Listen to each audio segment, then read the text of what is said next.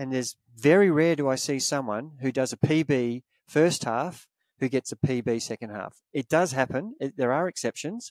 But if you start conservatively, you give yourself more opportunity to actually get a total PB. Your second half will be a big PB because that's how you get the personal best performance, by starting conservatively and trying to even split or negative split if you're capable of doing it.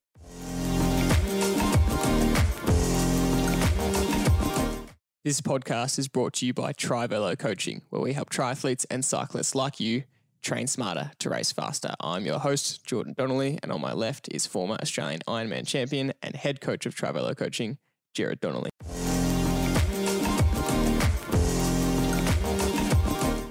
We had 21 athletes compete in a half Ironman last weekend, and almost every single one did a PB. And was this because of our elite coaching? Well, we'd like to think so, but actually no. It was mostly because the swim was short.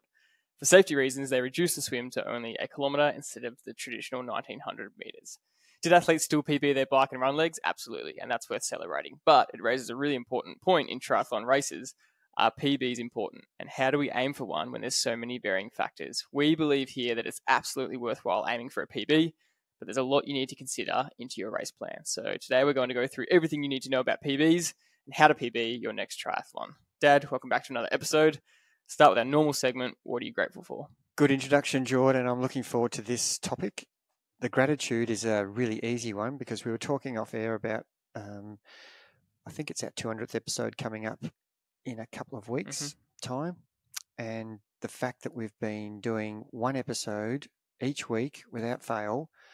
And when I added that up, that's 4 years of podcasting and podcast each week. And I'm unbelievably grateful that we have that many people who are supporting us and following us and coming up to us at races and texting us and emailing, who are really grateful as well for the fact that we give away all of our free coaching tips on our podcast. And that makes me incredibly proud, and it's a really big milestone to be doing this for this long, and our following is growing. People are just on the weekend, someone emailed me before the Ironman Arizona race to say that they're feeling so prepared. I don't know this person. They've designed their program from our podcast coaching tips, and they've felt that they've never been as prepared in their life for, and they've done some Ironmans before. And I actually got online and followed them. I couldn't help myself, and it was great to see that that she actually performed really well. And I can't wait to actually have an email back to her to say, well done. And yeah, that my gratitude is that we're actually able to help others, and they're in fact in turn grateful to us. So it's a double gratitude. And I just want to make the point that, you know, even if it's in podcasting or mowing the lawn, or if you stay consistent at something, you will get a really good outcome eventually. It might take 4 years. It might take your lawn 3 years before it gets the way you want it to look like. The hedge is trimmed properly. But if you stay consistent with something, and our following was very minor at the start, and I think you would be able to tell me. So yeah, if you stay consistent in training, in podcasting, eventually good things happen. Yeah, I agree. The amount of cool messages we get from people is awesome, and it's funny to think about, you know, in those first 50 episodes maybe, there was great information in there. I think there was great information in there, but the potential audio quality or editing quality of them wasn't as good, but people still email us about those early episodes and they get enough out of it. So that's always interesting. I can't stand going back and listening to them because I just cringe, but I think everyone's like that with their own voice or recording. My gratitude is quite a simple one, but it's about embracing mistakes and imperfections. I think whether it's in training or racing, it happens a lot where we might not do a session as well, or even just general things in life where you learn. It's so cliche, but you learn the most from the mistakes and failures that you make. And we see it a lot in racing lessons where you learn a really big lesson in a race, but it only drives you forward and it makes the next period of training even more valuable. And I just see it applying in so many contexts where if you're not making mistakes and you're not embracing those imperfections, you aren't able to grow. And actually, it would be pretty boring and you actually wouldn't get anywhere because you just stay on a flat line the whole time. It takes those periods of adaptation to actually get somewhere out of it. And one of the key examples is in the training progress. It's often 2 steps forward, potentially half a step or 1 step back. You experience some fatigue, you adapt to the stimulus, you kind of flatline, you use the stair example constantly where you go up the stairs, but then there's the flat section of the next step, then you go up that.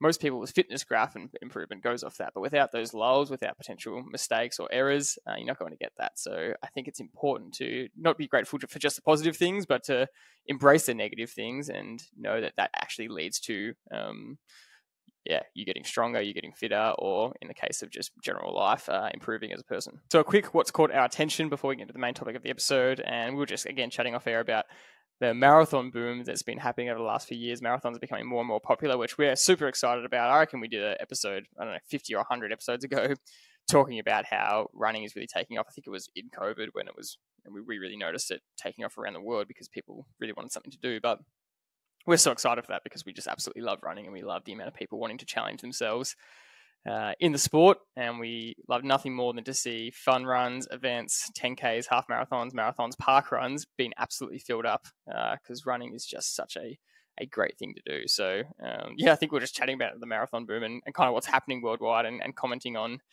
kind of the trends that are happening and what we're seeing. I love this caught our attention because generally we're talking about who's done something sensational in the world of sport, whether it be running. We're always banging on about Ingebrigtsen or Kipchoge or Kiptum or any of the elite triathletes and runners and cyclists, Tour de France, etc. But this is the everyday age grouper, the person who's got a little challenge that they've set themselves, and I think I'm just so rapt to see marathon take its stage in the world of health and fitness. I think it's a great thing. I remember running marathons in the 80s and 90s up outside of triathlon, and I was super excited to run an individual marathon without a frigging bike ride and a swim in front of it. So this is just music to my ears. And we were talking off air a little bit about the standard of marathon running and the depth of marathon running and the amount of people who are able to finish a marathon now. And it was interesting. There's sort of a positive and a negative here because we've got so many more people taking up the challenge of marathon who might be a 5-hour marathoner or a 5:30 or a 4.5-hour marathon. And those people back in my day would never have entered the event because it was only serious runners who ever did a marathon. And now we've got, staff at work saying, yeah, I'll do the marathon. And then a week later they see them training and, I might do that. And all of a sudden you've got this steamroll effect of people joining in. And it is a huge challenge for the majority of people. They may never have run before, or that their longest run might have been 5K. And to go from the couch to 5K to a marathon is a massive step. But I think triathlon has helped that a lot because, a triathlon is a 10 to 15 or 16 or 17 hour event where at the start, very few people were able to do that. They were in their hundreds. Now there's hundreds of thousands of people who've done an Ironman. And I think marathon is following that a little bit. And it's a lot easier. There's less equipment. It's not as expensive. It's easier to train. It's less time. And I think it's just a really good thing to do. And besides the issue of injury and the body not really robust enough with the modern lifestyle we have where we're kind of very sedentary and we could be office people who spend a lot of time sitting down, I think it is a lot more challenging to be a good runner now than it was maybe in the 80s or 90s when a lot of the work we were doing was less office style working. It was more manual type of labor. So you were quite physically fit and your body was quite robust, and maybe our diets not as good maybe, or worse then, or better now. I don't know. But there's a lot of things that are different to when it was when I was doing it. And so I'm just ecstatic to see. And look, the negative was because there's so many people who are a lot slower doing marathons now, which I think is great, which encourages other people who are feeling like they're not good enough. Well, if that person did it in 5 hours 10, I can surely have a go at this event. There's no embarrassment around a slow marathon time anymore. So I think that's made it more inviting and encouraging for everybody to have a go at it. It's still a hard event. I'm not diminishing how difficult a marathon is to run. It's really difficult. Everything about it, the training and the performance on the day and your preparation has to be spot on to get it right, because it's a long walk if you haven't got it right. So I'm the depth of the actual event. So now we've got in percentage, in the old days, in the 80s and 90s, if you were running, say, between 3 hours and 3:30, that would be the majority of the field because they're all really good runners. Now the average time is probably between 3 hours 40 and maybe 4 hours 30. That would be my estimate from the data that I've seen. You could back that up. That's amazing. And it would have been in the 3 something. I think you did say it was 350 something in the early 2000s. I saw a stat that said in 2001 the average was 358. So it's gone down because, as you're saying, more people are accessing it. A wider range of athletes. Yeah, and I think that's a good thing. Yeah. So that's what's caught my attention, and I'm quite excited about this boom, and I would be encouraging people, if you hadn't thought about it, get yourself organised and start thinking about where your next marathon is. And there's so many events that are available all around the world, and ironically, most of the big races now you have to qualify, and that's so popular, staggering. Like before, you could enter a marathon 2 days out. Yeah, and now you absolutely have to be. I think Melbourne closed 6 weeks before the race, so if you didn't enter early, you actually didn't get in the race, and that just shows you the popularity of where marathon's going. And there's the big races, the big Melbourne Marathon in Australia and Sydney, and the Gold Coast Marathon. Perth and Adelaide have marathons, but there's also country marathons like the Traralgon Marathon or the Warragul. There's all these little marathons here, there, and everywhere. Ballarat's going to have one next year, and that's the same everywhere in the world. You've got all these other opportunities. You don't have to do the big one. In fact, sometimes the big one's worse because logistically getting to the race is so hard, and then queuing up. And the race starts and you don't get to the start line for 5 minutes because there's 20,000 people in front of you. So there's it's quite an exciting period, and I'm really looking forward to seeing where this goes. This is completely anecdotal, but my own experience being a runner my whole life is that I'm just seeing way more runners out on the road.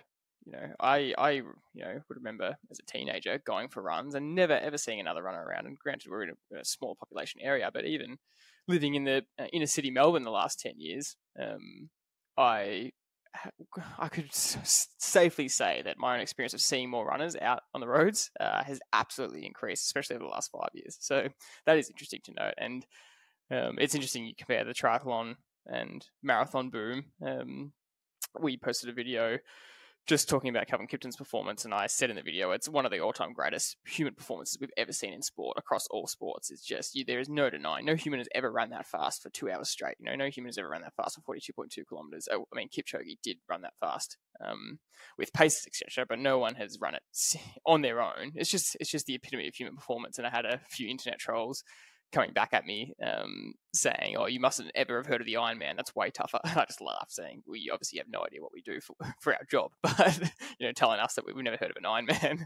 But they're different. They're different categories. The Ironman is a lot more of a slow slog than the marathon. Yes, you're doing a marathon at the end of 2 sports, but it's a different event when you're doing a marathon fresh. And I think that's super fascinating. But yeah, I think it's one of the all-time classic races in history. It's an Olympic event. It's just you as a human body running 42.2 kilometers as fast as you can. When you talk about the stats, referring to more stats from last year, I think if you run under 3 hours, you're about in the top 1 to 2% of runners. That's bloody awesome. If you're running under 3:30, you're in the top 10%. So that kind of shows the standard of where you're at. So yeah, it is super fascinating, and we love it, and we want to keep encouraging it because we love athletics, we love half marathon, and we just love seeing these events absolutely boom and see more runners taking it on. Moving on that note to the topic of triathlon, and triathlon is a funny sport because no two races are the same. So how do you possibly aim for PBs when you're not running the exact same conditions? And in triathlon, you will rarely get the same conditions. So we want to talk about what can you do to try and improve on a past performance and aim for a PB. And there are a range of things you can do, and there's a range of things you need to focus on. So let's start off with the differences. And most of the time, unless you're doing the exact same course, you're going to be running on, potentially a different course. So it's hard to compare times. Or if you are running the same course, it's different conditions on the same course, 1 year apart. If you're running the same race, the temperatures could be different, the wind could be different, the competition around you, which can be different, which we saw recently. Even in the water, the water chop levels, the wind for the water can be different, the current can be different. So there's all these things you have to consider when you're considering, all right, I'm aiming for a PB here, but you might turn up the day and go, well, a PB is probably not possible today because of the external conditions. Yeah, and on top of that, George, the example we just had in Melbourne, the course was half the distance. So there's an asterisk beside everybody who's done Melbourne 70.3 2023. That time will never be beaten again because they swam 900 metres instead of 1900. So how do you possibly put that in your PB list when it's not the full 70.3? So not only are the marker boys in if you did Melbourne 5 years in a row, the swim marker boys are not going to be in exactly the same spot. The current's not going to be the same. So straight away, you've got different swim conditions. The course might be 50 metres longer 1 year or 100 metres shorter the next year. Generally, the run course is the same turnaround, and generally the ride course is the same. But as you said, the wind could possibly be completely different. You could have a 50, 60 kilometre hour wind on 1 year, and then like last year we had absolutely glass conditions in the water and no wind, and so they're completely different, faster race conditions compared to this year, where it was. I'm just using this one race example over 2 years, where everything's been so different. So you can't. And people are always before this event. People are always saying to me, "Oh, I really want to break 5 hours for the 70.3," and I'm saying, "Well, that's a great goal." But, the total time is so far away from the PB that you should be looking at compared to what you should be looking at as your PB. And we should delve right into that. But the course conditions and the temperature and the distances that, the run could be shorter, or you could go to an event where the run is 20.4 instead of 21.1, or the run is 21.6 instead of 21.1. So straight away, you're doing a 70.3 with two different half marathon distances. The ride could be 86. 1 year at Sunny Coast, it was 86K, and then another year it was 89. So you've got the same course with two different bike a big disparity. distances. Yeah.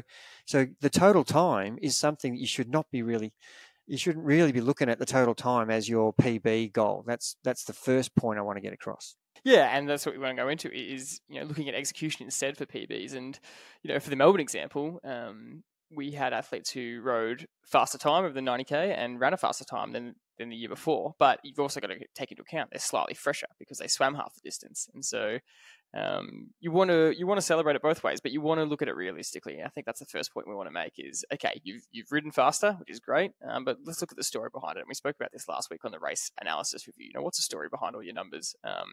You executed better, you felt really good, but you were probably slightly fresher than the year before because you hadn't done a 1900 meter swim. But we don't want to discount that performance based on the execution. So that's probably one of the first points we want to make about assessing a PB is the PB doesn't have to come from the total time, although it can. We want to look at your execution. Was your power and speed up from last year? Was your power up, but your speed was the same or potentially slower, indicating that the conditions were not favourable, but you were riding stronger. So had you ridden that power on the course last year, you probably would have gone a lot faster. I guess that's a starting point, is thinking about your execution and looking at other bits of data to see potential improvements.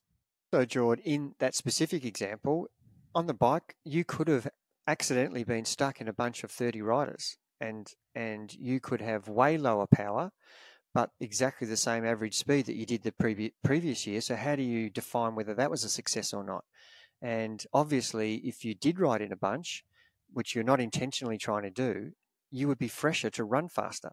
So there's all these nuances about what actually happened in that specific race, which you should be looking at to work out whether that was a successful PB day or not.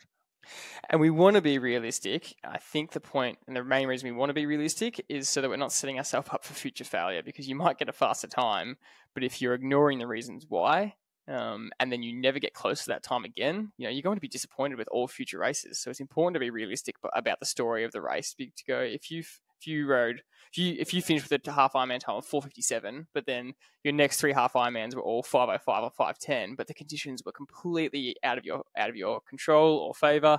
In that 4:57, you happened to be in a pack and really get some good speed. You had really good bike conditions. Then that result becomes unachievable for the future. So I think understanding this starting point is really important. But I want to ask the next question, and that is, what is our golden rule for time trials? We've got an athlete doing an FTP test, or a 60k time trial, or a 40k time trial, or a 5 or 10k run, or half marathon time trial. Our number one rule, which we always start with, refers to your previous PB. So can you take us through what is your instruction to all athletes of how they should start that time trial? Yeah, and it's a really good starting point, because if you've across your data from the last month up to 6 weeks, that's probably as far back as you should go. You should be looking at where your form is. And the goal is to start where your current form is. For example, we have this beach road time trial that we do locally here, and I think I've mentioned it a few times on the podcast, and I've probably done, 25 of those beach road time trials over the last 5 or 6 years, probably more, because we average probably 4 or 5 per year. And just so happens that we've done 6, I think, this year, and in the last 6 weeks we've done 3. So for my own example, just to make everybody understand what the point I'm trying to get across is, I looked at what I did last race, and it was 250 watts. And so that's where I started my next race, around that number, because I felt like my form was similar to what it was 3 weeks ago. I felt a little bit better, but I wanted to be conservative. So I wanted to start somewhere around where I left off, the total average power that I left off with for the last race, not my last minute's power, but the total average power of my last race. That's what I'm going to try and aim at, and maybe a little bit more conservative underneath that. And that's going to set me up for, to do the same as I did last time. And if I feel good throughout the race, I can actually use that as my starting point and then build on that. And then I should end up with a PB. And over the last 3 of those races, I think I went from 250. Then the next race I started at 250 and ended up averaging 268. And then last weekend we did it again. I started at 268 and I ended up averaging 280 by starting conservatively. So there's 3 examples of me using my previous data to make sure that that's where I was starting. And had I not trained consistently, I would have had a different scenario. I would have started way lower.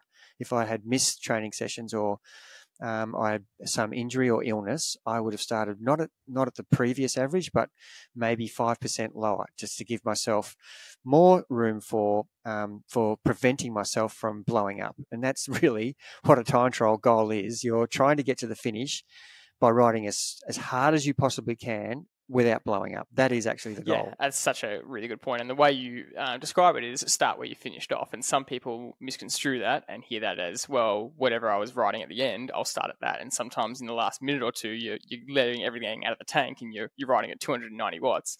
That's not what you're saying, because your average was 268. So don't start at 290 because you'll blow yourself up. But the theory behind it is you've trained consistently for a period, you've trained consistently for a block, or if this is race between race, hopefully since last year, you've trained really well for the year and you've improved. You can afford to start where you averaged off last time. Again, we're always starting conservatively, so slightly under. Again, the example you used was start at 268. You probably started the first minute or two at 260 to 265 and built from there, but knowing that that's a really great starting point. So I think that's a really good thing for people to understand for not just time trials or testing conditions, but for the actual race as well, to know, and not only to know for a PB in the race, but it also sets up how you should train. So if you ended up riding 200 watts for the 90K in your race, that's a really good piece of data for you to then use for the next year of training to go, well, if I want to improve next year when I come back to Melbourne Half Ironman, or I come back to my next Half Ironman race, I know that I can, when I was in peak form and I trained really well for this, I held 200 watts for 90K. Well, the goal for next year would be to hold higher than that. So we're not saying that means you ride 200 watts in every session. Obviously, in your high intensity sessions, you're going to be way over that. But it means whenever you're doing a practice, mock time trial, or you're doing a sub threshold session, you're using that number of 200 watts for 90k as a reference point for what you're trying to improve on for the next year. So can you explain that a little bit when you're thinking about future long time trials and future potential shorter races or sub threshold sessions? Yeah, it's a great point you're raising, and taking it one step further, just use the example you used. Say my 70.3 90 kilometre power number was 200, and I knew that 200 gave me 40 k's an hour. So you know that the average speed you ride will determine what the time is for that distance. So 40 k's an hour will give me a 2 hour 18 90k. So if I want to ride 2 hours 16, I've got to ride 40.2 k's an hour or 40.5. So we know 200 watts equals 40. So our goal is to push our power up to 205, and therefore we know that will equal 40.3 k's an hour. So they're the things that we're trying to not do the whole thing together. We're trying to go, okay, improve my watts. Maybe if I'm lighter, I'm still going to be, or more aero or better bike fit, I can actually get that average speed where I want it, which will give me the time I want. So they're the things that will set you up for PBing. And what are we trying to do here in PBing? We're trying to actually get the most out of ourselves for that particular sport that we're doing, and we're using triathlon at the moment, time trialing. So it would be the same in your running or your swimming. You know what you're doing in training. So therefore, if you want to do a PB, you're going to have to work out exactly in your race strategy what you've been doing currently, where your form is, and then input that into your race plan, which we talk about a lot in preparation. But the PB is the taking the next step. The personal best performance will only come if you set this stage for it. So if you give yourself a chance by the first example we used, then you can actually take more risk because you've done 200 watts before, as the example. So if you're feeling okay, then I want my personal best to be better today. So I'm going to put the effort in knowing that I have done 200. That's my safe number. Well, that's my personal best. So that's absolutely what I've done before. And if my form is similar and you know that, then it's time to take the PB comes with you taking a risk. And that risk can go one of two ways. You can get the result you want, or you'll blow up. And that's where you've got to be really in tune with your body how am I feeling? Asking yourself all these questions like we talk about in your race strategy plan. How am I feeling? Can I push this number up? And is it going to affect my run if we're talking triathlon? But if we're just talking an individual time trial or a marathon or a half marathon run, your risk taking to get that PB has to be measured. And I've seen examples of people, okay, I want to do a PB. I'm so excited. I've got to 60K out of my 90K time trial. And all of a sudden they go from 200 to 215. Well, that's a ridiculous risk. That's going to end in pain. That's going to end in a blow up. You have to be measured.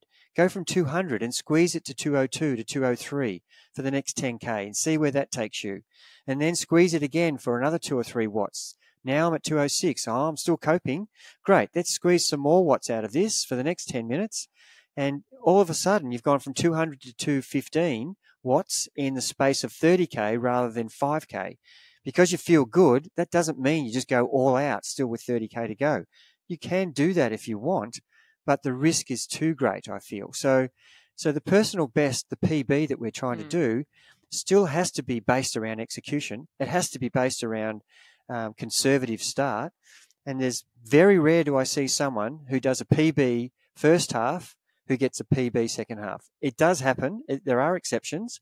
But if you start conservatively, you give yourself more opportunity to actually get a total PB. Your second half will be a big PB because that's how you get the personal best performance, by starting conservatively and trying to even split or negative split if you're capable of doing it. But the personal best is you deciding that where am I in this race? And if we're talking about a 10K fun run, and you're trying to run 40 minutes, and we know that's 4-minute K pace. If you get to 7K and you feel like you're in control and things aren't falling apart, then that's the time to try and run the next 3K at 3:58, 3:56 and 3:50. And before you know it, your time will be 39:30, and that's a massive PB. And it's not too late with 3K to go to do that. And it's not too late with 2K to do those changes. So they're examples of what you can do and how you can get the PB in the moment.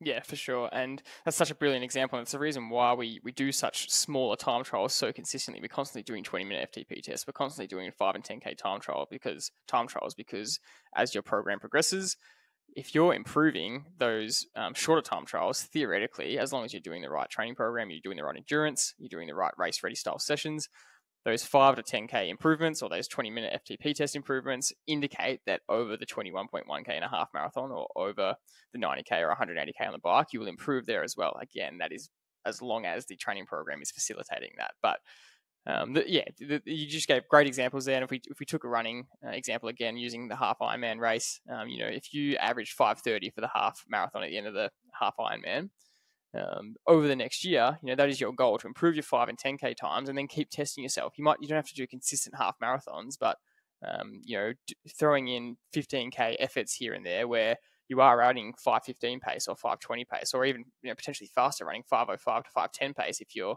improving and you're able to run that, that shows that in the half marathon at the end of a half Ironman, next time you'll be able to beat that time. You'll be able to run 5:25 or 5:20 pace again, as long as you execute well and you start conservatively at where you finished last time at 5:30, given your form is good. That's how all these things start to line up and you get a PB. Yeah, and I've got a great example from Melbourne. One of the athletes, Dane, who came to us probably 5 main races ago, which might have been nearly a year, I think. And his PB for the half marathon in a 70.3 was around 4:38 pace. And over the progressive races that we've done, he's brought that down to in the 4:20s. And then the last race he did a 4:22, which, by the way, is a 17-second per kilometre improvement in a race, which is fairly handy PB, which is what we're talking about. We're talking about getting that PB. It doesn't have to be the total race, but this is just an example in a triathlon where his running's coming down. And in his race strategy, he was saying, 4:22 is where I'm going to aim for, which is exactly right. But I'm saying to him, your form at the moment, you're basing that decision on your last event. Your form is better than that. And I think you're making a mistake. You're being too conservative. And this was a great conversation between athlete and coach where I'm saying, you're capable of running 4:10 to 4:18. And he's almost silent on the other end of the phone going, do you really think I can do that? And I'm saying, I wouldn't tell you that if I didn't think you can do that. You are absolutely capable of doing that. Yeah. And, when he came back at the end of the race and we're at the tent at the finish, you could not wipe the smile off his face. And when I went home and looked at the data, he ran the best he's ever run. He ran a 4:18. So he knocked off another 4 seconds off that pace per kilometre. So he's now in the 120s for a half marathon. Yeah. When I looked at his data, Jord, he started at the 4:25 pace, got to the 4:22s, then he knew he was in control, and he just went faster and faster. He ran his last 5K in 4:08. I think his last 10 or the 5K to the 15K, the 10K to 15K. I'll get that out in a minute. The 10K to 15K, I think he ran 4:15. So he ran 4:20s for the first 1 to 5K, then 4:18 for the next, and then he brought it down to 4:14 or 4:15, and then he finished off with some ridiculous 4-minute K pace for the last K. And that's how you do a PB. That's fitness. And so just going by the example we used early, look at what you did last race, or your that's good, but it's actually not that accurate. It's a great start point, but find out what you are capable of doing. And he went back to and he does some unbelievable preparation. I think I sent you his email with his race plan, and it was every training session that he's pretty much ever done. And he had his 16K run off the bike, and he ran 4:15 or 4:16 pace, and he had a 12K, he had a 10K. This is after a 70K or a 90K or a 60K training session where we're doing race-specific, race-ready training. In that last 6 weeks, he had multiple examples of where he'd ridden the 220 watts that he wanted to ride, and then he got off the bike and he'd ran around the number that we thought he could do, from previous races. And, when he did a one-off 10K time trial, that gives me more data about what is your form right now. And we do that prior to the main race to find out what your half marathon and 10K and 5K numbers are. And depending on who the athlete is, you'll do one of those three. And, he was well within the range of 410 to 418, not 422. And that's an example of getting the PB right with getting the right information and then executing brilliantly. So it's not just one thing. It's a combination of many facets that come into calculation when you're actually planning it and then executing it. And there's one thing about planning, that's all talk. Executing, that's all the doing. And that's what I loved about, and that's what makes it so exciting and so gratifying, is that you actually execute it. And that's great clarification on the rule motto that we said is, start where you finished off. That really applies for minor scale time trials where you're testing yourself every month, every 4 to 6 weeks. It's a really good way to go about it. But as you said, when you're looking at race to race, which could potentially be a 3-month, 6-month or 12-month gap, you need to take into consideration your form differences. And that's the point you just brought up then, which is great. So one of the next steps is to go, okay, if I want to improve on last time, and this is at the start of your journey, you're reviewing your race, like we spoke about last week, you're doing post-race analysis. Okay, if I want to improve next time, where do I find the improvement? And you've got to look at your own execution and potentially look at the 3 legs and go swim, bike, or run. Where can I get more out of myself? Maybe you're a really strong runner and you're right at the top of your potential range there, and you can always improve. But maybe you need to be spending more time on the bike or swimming or vice versa. And that is your focus for the next training block or your focus before next race to really get the most out of yourself. And I think the lesson there is, spend the time where you're going to get the most gains. Yeah, and look, the simple answer would be we all need to improve our swim, bike, and run, don't we? So, it's almost a given, isn't it?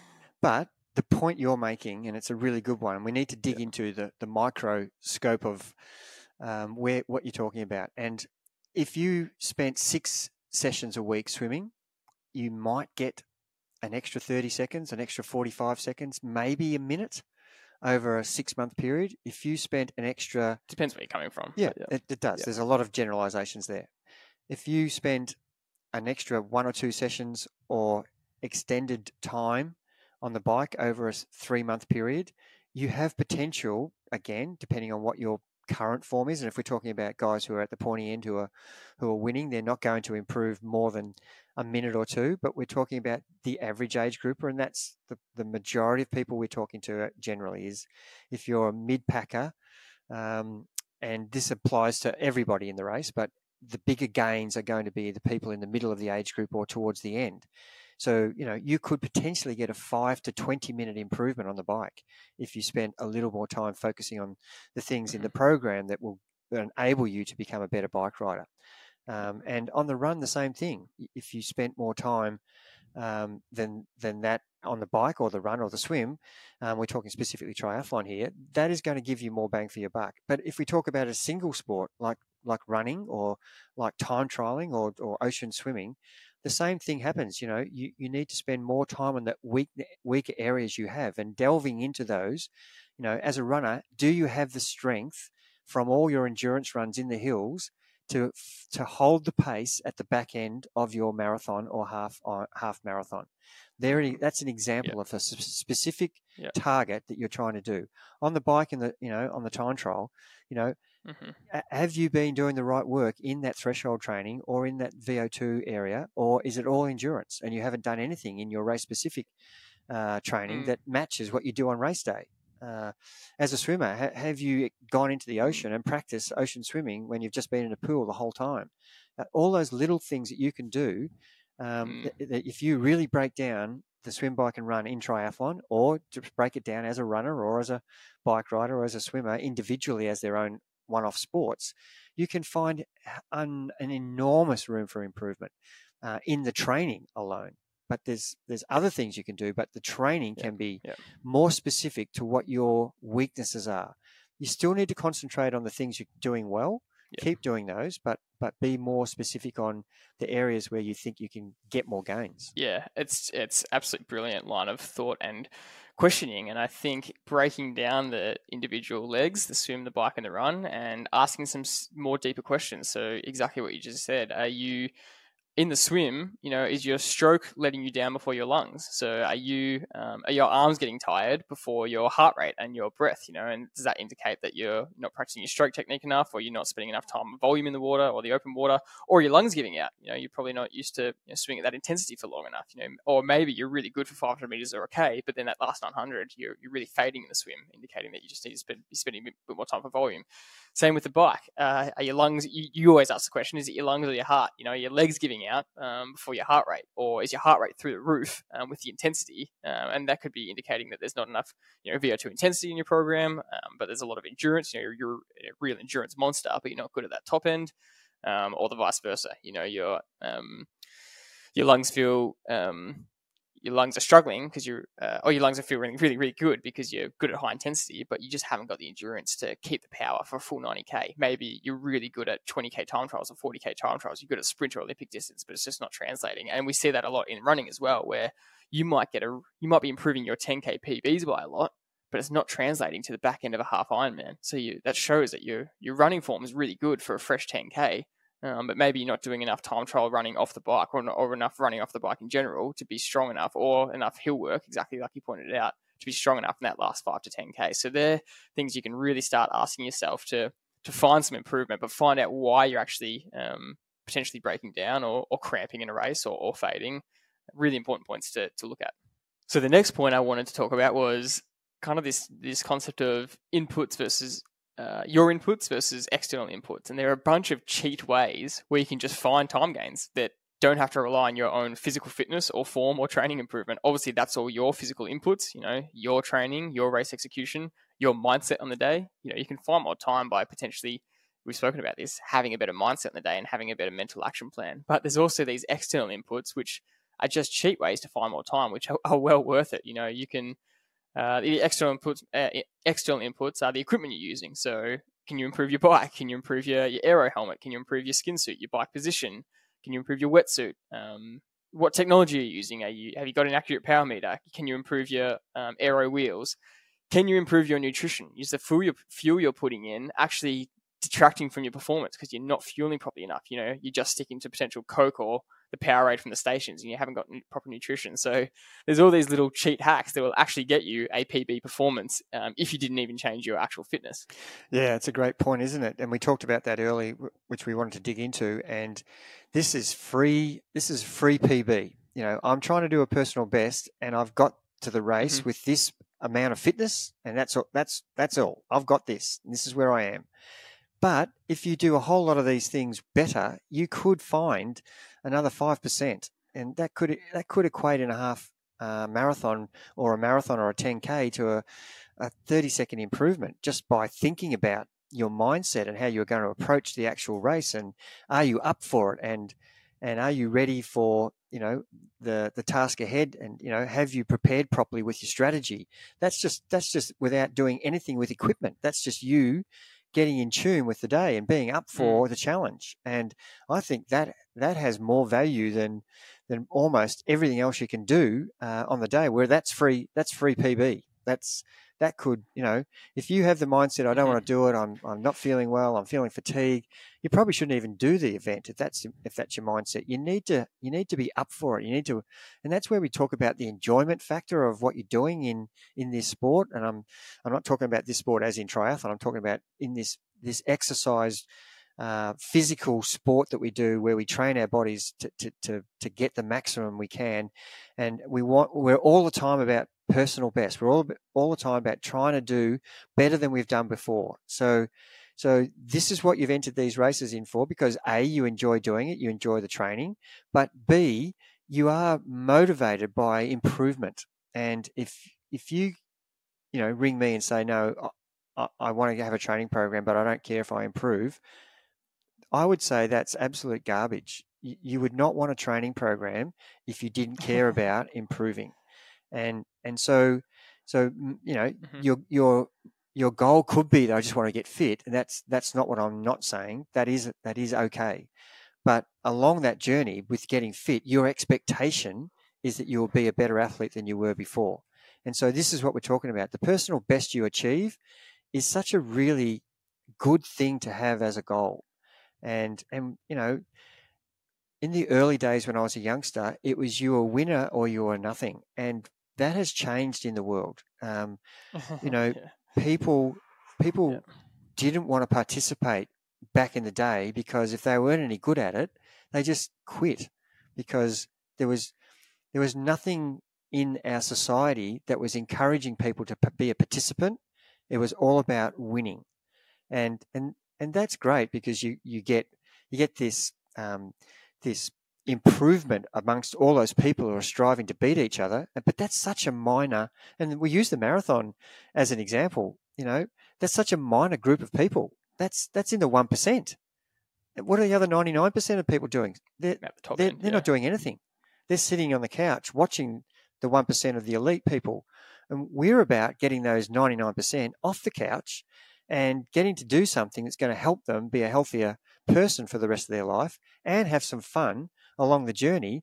And putting some PB performances in that equation is what we're talking about. So, this is something that you could, really get your mind around and get some really good feedback. And there's no doubt that the chemical releases we have when we identify that we have improved from one training session or one race to another, that is addictive, and that's what we actually enjoy. And so this topic is brilliant because it is actually telling you how to go about it and where you can find the room for improvement. And the mindset is the underrated one. It's the elephant in the room that people think, oh yeah, that's just airy fairy. That's not. It is so critical for anything you do. If there's one athlete we have. I said to a couple of guys over the weekend. He set the fastest time on the weekend's time trial, and I said this guy has got the mind of someone who just cannot be beaten down. He is so strong-minded that no matter how hard he's hurting, he's just going to push through. I don't think I've ever coached anybody like it. It's quite impressive. We did a ride earlier the day before actually, and he was telling me how much he was struggling on that ride, and we have this certain loop that he ended up winning, but halfway through that loop he was just saying how bad he was feeling. Next day he comes out and wins a time trial. He's such a competitive beast that's an example I'm telling you about how the mind is overcoming the physical. I don't think he's in that great shape at the moment. He's not been that consistent, but his mind is, you're going to have to do a lot of things to beat me today. And I just love that. And I'm not talking about winning here. I'm talking about if you get your mind right, you can overcome whatever you're wanting to achieve. If you're a 2-hour 30 half marathon runner and you believe that that's your limitation, you will always be a 2-hour 30 marathon runner, no matter how hard you train. But if you are willing to push and risk the mind, you can do whatever you want. And that example I gave with Dame from a 422 to a 418 to a 410, they're just examples of me talking him through and getting him to believe that it is possible. I didn't actually have it in my show notes to dive into the mindset, but now that you're talking, it is such an underrated part. And for me personally, and I don't know if you're the same, that is probably the part I spend the most time reflecting on after a race. I go, where was I mentally strong and where was I potentially mentally weaker, and where did I potentially lose time? Because when I always refer to the third quarter as the hard part. That is where the race is the toughest, because when you're getting towards the finish, you get that kind of second wind back always, and that third quarter is when it's hurting the most. You're the deepest into the race, and that's when the demons come out and the mental demons come through, and that's where the real battle always starts, I feel. And I always finish a race and go, how did I go in that third period? When you're trying to hold your exact pace. And I think about it in 5 or 10 Ks where I've been in positions where I'm trying to hold 3:13 or 3:14. Every second counts, and I'm just starting to slip, and you're going, oh, it's just so painful to hang on. And you go, no, I'm going to get to the end of this race. I'm going to regret it so bad if I let this slip by a couple of seconds, and I end up running, 5 or 10 or 15 seconds slower than my PB because I just let it slip here in this K or two. And that's the part where you're absolutely having to push yourself and go, no, hang on to the pace. Every second counts. Really push it here. And then when you get to the end and you get to that last K and you run home, it's so worth it. And so that's a great place to think about for your own race, is to go in that third quarter. Did I start to give up? Did I start to let the demons take over? And did I slow down and run 5 seconds slower or 10 seconds slower per K because of my mindset or because of my body, because I wasn't fit enough. There's kind of two questions there. And sometimes you get to the end and you just go, I had nothing. My body just could not do it. But other times you go, oh, and only you know deep down what you were telling yourself at that point. You just kind of say things like, oh, it just would hurt a little bit less if I just slowed down here, and only you know that that's the reason you did it. But that can happen when you get to the end of the race and you go, oh, I know that I gave in a little bit mentally there, and I let my body's pain kind of stop me from running that pace, and that's disappointing, and you don't want to feel that. And so, yeah, there's another area where you can find improvement. Yeah, and we don't want to harp on that too much. We don't want you to run through brick walls just to prove how tough you are. That's not what we're saying. But I think you have made a great point. You are very proud of yourself when you have been challenged and you are up for the challenge and you push through. That's what we're talking about. And only you can work that out, as you said. And you need to ask yourself that question. You should ask yourself, was I mentally tough today, or was I a little bit weak? And there's been a heap of races where I've been disappointed in myself about when it got tough. I actually took the easy option because it was hurting too much. And I was bitterly disappointed with myself at the end. And, that regret, it lingers with me and actually motivates me to not let that happen again next time. And and I absolutely love that feeling. I don't care where I finished in the race. I do care where I finished in the race, but I don't care in this particular example. I care about whether I was up for it, and I'm proud if I actually pushed through. And I've told a few stories about where I was actually, collapsed off the bike and got up and kept going, kept walking up a hill when I was, beyond continuing in the event. But I had that mindset of I am going to get to the finish no matter what. And they're examples of extreme behavior, which I wouldn't be pushing people down that path. But you get very proud when you know that you've actually done your best and you're very pleased with the outcome because you didn't let yourself down and empty the tank. Yeah, and I think that's worth considering, and there's a free PB there for sure. Exactly. Yeah, for sure. And look, we are human, and we've spoken a lot about this episode about the external time, and we spoke about it last week. The external time, you don't want to put all your happiness into that part. You want to put it into the execution and your performance and how proud you are. But we are human, and we love seeing a PB, and we love seeing a faster time. We just can't help it. There's a big dopamine hit there, and so where you can find free time gains, do it. If you can find it in equipment or nutrition, do it. Transitions is another big one. You specifically tell people not to rush too much in transition. Take your time, get it right. Don't panic. Don't get too much adrenaline, that kind of thing. But then people take that too relaxed and they just cruise in transition. And over T1 and T2, especially in a half Ironman where there's kind of usually bigger runs from the swim to the bike to the run, etc. The transitions can be total between 4 and 8 minutes. And if you're dawdling and taking 7 minutes, you could wipe off an extra 3 minutes if you just, if you're really efficient. You're not dawdling and you're not rushing, but you're really efficient. And that's a really easy way to get a faster time in a triathlon. Efficiently fast is what I like to put the heading in my T1 and T2. Be efficiently fast, but don't be panicking. Don't be rushing and don't be dawdling. You've just got to be in that. We talk a lot in our podcast about being a balanced athlete. T1 and T2 is exactly that. Don't be extremely fast or extremely slow. Be balanced and efficiently fast where you're getting the time you deserve rather than adding, losing 1.5 minutes in T1 and then losing another minute and a half in T2. That's 3 minutes you've just given away. For all the work you did in the swim and the bike and the run, I'm not happy with that. That needs to change, and every second counts. I don't care whether you're doing a 6-hour half Ironman or a 4-hour marathon. The difference between when it goes to 3:59 or 4 hours means a lot. But if it's a 4-hour 20 or 4-hour 19:50, well, that could be your PB, and that's important if that's what you want. So we're talking again about what it takes to get a PB, and some people are going, I don't really care about that. And that's okay as well. But this topic is absolutely on giving you the gains that you can implement into your race strategies. The last one, which we've touched on a little bit, but I really want to reiterate, is the course itself. And the time trial example you use, this local time trial, we're getting guys and girls get PB gains just from understanding the course more. They've ridden the course so much, they know where they can be finding more time gains on the uphills, and they know that they can just relax in sometimes the downhills and not strain themselves because they want to reserve that good power for the uphill sections or the hardest parts of the course. So if you're doing a race where you know the bike leg, you know the run leg, you know the course, you've done it before, you can find more gains. And we've gone through with our coaching group, the next half Ironman locally for us is Geelong. That's a really specific course where you can get much more time gains on the uphills and the hard parts and the headwinds than the downhills. And when athletes do it right, without even adding any extra fitness, they can improve their times on the bike. Again, it's free gains when you do it properly. And I personally had my own example last year where for a time trial race, 6 days out, I went and did the time trial, full race setup, full race kit, full aero helmet, aero disc wheels, everything. Did the event as a recon. 6 days later, did the same event and improved the time by 30 to 40 seconds. My fitness had not improved in 6 days. There was absolutely no way.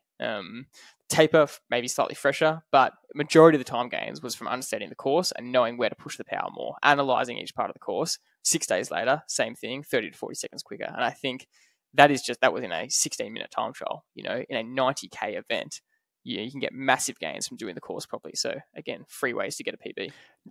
Not only knowing the course, that's one part of it, but actually knowing how to execute on that course. So knowing the course has got 16 left turns, 15 right turns, 3 U-turns, that's important information. So, how do you manage your power? How do you manage your strategy about those turns? And will that affect your normalized power against your average power? So the more turns you have, the bigger the gap is going to be between normalized and average. So therefore, what are you looking at, normalized or average? And these are the things that we're talking about, which will make you make better decisions. And then where are the hills? How many hills are there? How long are they? Where is the wind coming from? Understand that on race day. Look at it. Look at the weather and know that the wind's coming from the east or the north or the south. Know where the headwinds are. Work that out before the race starts. So you have a clear idea. I know before the race started that this should be the tailwind section, and therefore I don't need to be at the top of my range. So these are all things that will help you get a better outcome just by knowing the actual conditions of the weather on the day. And we're not actually talking about the nuances of the courses, turning and twisting and hills and downhills, etc. So we've really got to be across all of that information at the same time as all the other things we've talked about. But this is quite crucial in determining, if you know that you're going to be unable to push power because it's such a big tailwind in the range that you want to, or it's a tailwind downhill, you need to be across your power so much that you can say, dismiss that. That's not relevant to improvement of my bike ride. Or in the headwind, you know that you need to be at this point for this amount of time on an uphill, because that's the important thing that's going to give me a better time. So you've got to discern or differentiate between the areas that are unimportant and the areas that are more important. And once you understand that, then you can execute to the conditions on the day and the course. So the conditions, the wind and hills, the course, where are the hard parts, where are the easy parts, and where are the turns, etc. And what should my power be around those nuances of the course. So there's so much in this section that we could spend half an hour on giving an example. And I'll use one example, George, just before we finish. And one of our athletes who's training for Ironman Busso has been using Lake Eildon as his circuit for a lot of his race-specific stuff. He drives from Melbourne to Lake Eildon, which is quite a long way to drive. This is how far this person is willing to go so he can actually execute his training session properly. He can't do it in Melbourne. He can't do this because he only is able to train his endurance day on a Wednesday, not on a weekend. So on a Wednesday, there's just too much traffic everywhere. So he has to go out to Lake Eildon. So 1 week he's done 160K race-specific time trial, and I think I might have told this story before, but he rode 5 hours 25 for 160K, and his average power was right in the zone, right where we wanted it to be. And when I looked at his graph, he did have the right power in the right zones, but he also had half an hour in zone 2 and another half an hour in zone 1. He had half an hour in zone 5 and half an hour in zone 6. And those 2 hours took away from his 2 hours in the correct zone. I said to him, next week or the next time you do a long race specific, and it happened to be a few weeks later, or it might have been a week later, I can't remember now. but it was 180k. So it was 60k further than he did the previous week. And he did 5 hours 25 and he did that power. So the next week he did 180k. His time was 5 hours 25. So he did the same time as he did for 160k, and his average power was the same. But he had nothing basically in zone 1 and 2 and nothing in zone 5 and 6. So he'd moved his power ranges to the right area. So he had the same average power, but he just got rid of those outliers, time below the power that he wanted and time above the power he wanted. And he improved 20 kilometres on what he did the week before. Well, that's about 35 minutes he improved by just riding the same power, riding the course differently according to the wind and the hills, and staying in the ranges that we wanted. And that's an example of free speed. Same fitness, but just rode the course completely different, rode the conditions completely different, rode the power numbers completely different. And if you can't understand that, rewind this, what I've just told you, and listen to it again, because that is gold information about how you can get free speed for the same fitness level. It's quite a hard one to grasp, because you think, what, same power, same course, how could you possibly do 20 kilometers faster for the same time? That just shows that the average speed of the ride was so much higher because you put the power down in the right areas. And that is a hard one to grasp, but as you just said, re-listen to it if you need to, because that is just so important. But there's quite an extensive list we've done today to how to find a PB. There's a lot of ways that you can do it. So we hope you've enjoyed this list. We hope you apply any of these lessons to give you a PB for your next race, because it is really fun to do a PB, whether it's a sprint, Olympic, half Ironman or Ironman, or any race. All these principles apply to get a PB. So we hope you've enjoyed this episode. Thanks as always for listening. See you on the next one.